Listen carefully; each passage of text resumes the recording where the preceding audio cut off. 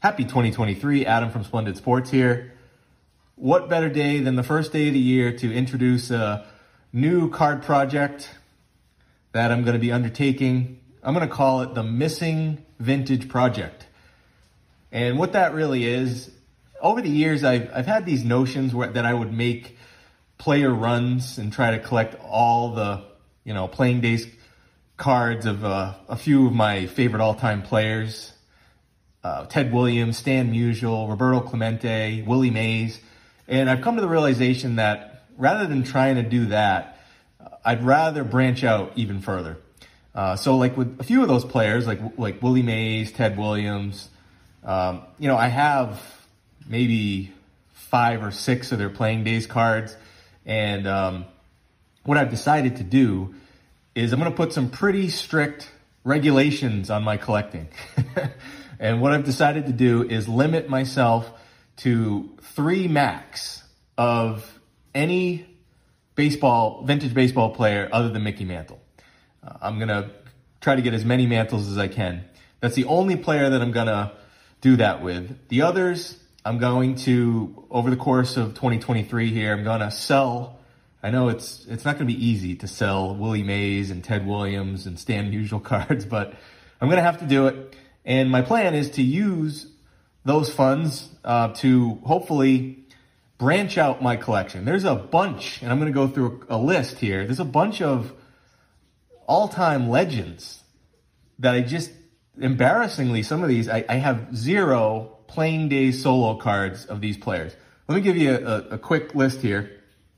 Brooks Robinson, Roy Campanella, Eddie Matthews, Al Kaline, Ernie Banks, Bob Gibson, Yogi Berra, Joe DiMaggio, Frank Robinson, Lou Gehrig, Bob Feller, Warren Spahn, Satchel Paige, Jackie Robinson, Duke Snider, Rod Carew, Willie McCovey, Harmon Killebrew, and Whitey Ford. I do have some combo cards with some of those players on it, but I don't have any solo cards of those players.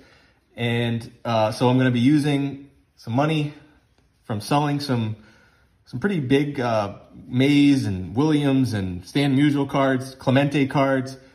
And like I said, I'm going to limit every player to 3 max. And for some of these, I'm going to hopefully just get one. Like Satchel Paige, for example, he only has 3 playing days cards anyway, mainstream cards that I know of. So with some of these players like Lou Gehrig, if I can get one, that would be great. But some of these others, like I'm going to be showing 2 today. I've already started on this. Some of these others that, they have a lot of cards, and many of them are not that expensive as compared to other cards. I think I can, probably hit 3.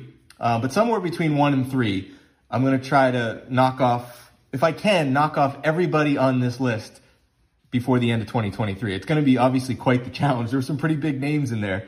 So here we go. I have a couple recent pickups that I really like. And so here's what I'm doing. I am picking my 3 favorite cards of each player. And, like I said, if I get 3, great, but at least I want to get one of those 3. And it doesn't have to be their rookie card. It might be in some cases. It doesn't have to be their most expensive cards. And hopefully what I'm trying to do here is find cards that I really love that aren't the most expensive cards of that player.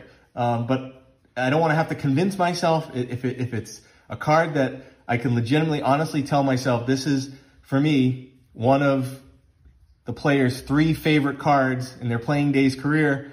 Then obviously, and it's not one of their most expensive, that's a great bonus. So the first one, it's not his most expensive card because it's not a rookie card. But for me, Roy Campanella, I was lucky enough to check one of these guys here off the list. I got one now of Roy Campanella, and this is the 1951 Bowman. What I'm going to try to do with all of these cards is, just for me, find nice eye appeal copies, regardless of grade. Like this is a PSA 5 here. Really good centering, great registration. Just was a really nice copy for me, especially from the 51 Bowman set, which is tough. And I've always loved this card. It's always been a card I've wanted. And so this, for me, is definitely one of my top 3 Roy Campanella cards as far as what I enjoy the most. Again, not going to be always the three best or most expensive cards, rookie cards. It's just for me, like visually and the set it's in, for me are considered the, three of the favorites. There's one down. Let me know what you think too of the player. I'm going to show two players here. I'm going to do most of these as shorts as I hopefully pick up cards. I'll be trying out these YouTube shorts. And what I'd love is give me your feedback on the players that I show here. So Roy Campanella and then the next one. Let me know what you think are your three favorite cards of their playing days cards of these two players, and tell me why in the comments. I'd love to, hear your opinions, and I'm always someone who, I'm not just going to blindly buy cards that just because someone else told me they're one of the three best cards, the three favorite cards, but I like hearing reasoning, because sometimes the reason will hit home with me and go, oh yeah, that's a great point. I never thought of that, or never realized that. And that can, persuade me to consider that one of my three favorite, that player too. Because I don't have my mind completely made up on a lot of these guys yet. So that's kind of hopefully what will be fun about it is getting some feedback and going through that process together. So the next one, Brooks Robinson. All right, so what's nice, this is kind of what I was talking about earlier. Not an expensive card, even in this grade of 8. I think it was like $70 I was able to get this one for. So it's under a $100 card because it's, one of his later cards, 1973 Topps. Brooks Robinson. So here was my thinking on this. This is, for me, one of my three favorite Brooks Robinson cards because I'd always have known about Brooks Robinson for his defense. I was told when I was a kid, Brooks Robinson was the greatest defensive third baseman of all time. And, I believe that, and everything I've seen and read confirms that for me, So definitely a player I always wanted to have a playing days card of his, and for some reason just never have. But what I'm trying to do is find like a version here that you see. It's an 8, but, I like the centering. I think it's a really nice looking card. And that's what I'm going to try to do with all of these.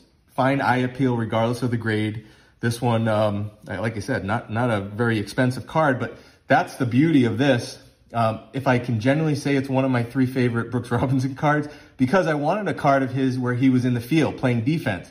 And now correct me if I'm wrong, but this is maybe one of two, or maybe the only one of his mainstream cards, at least, that he's playing defense. He's out in the field in the card.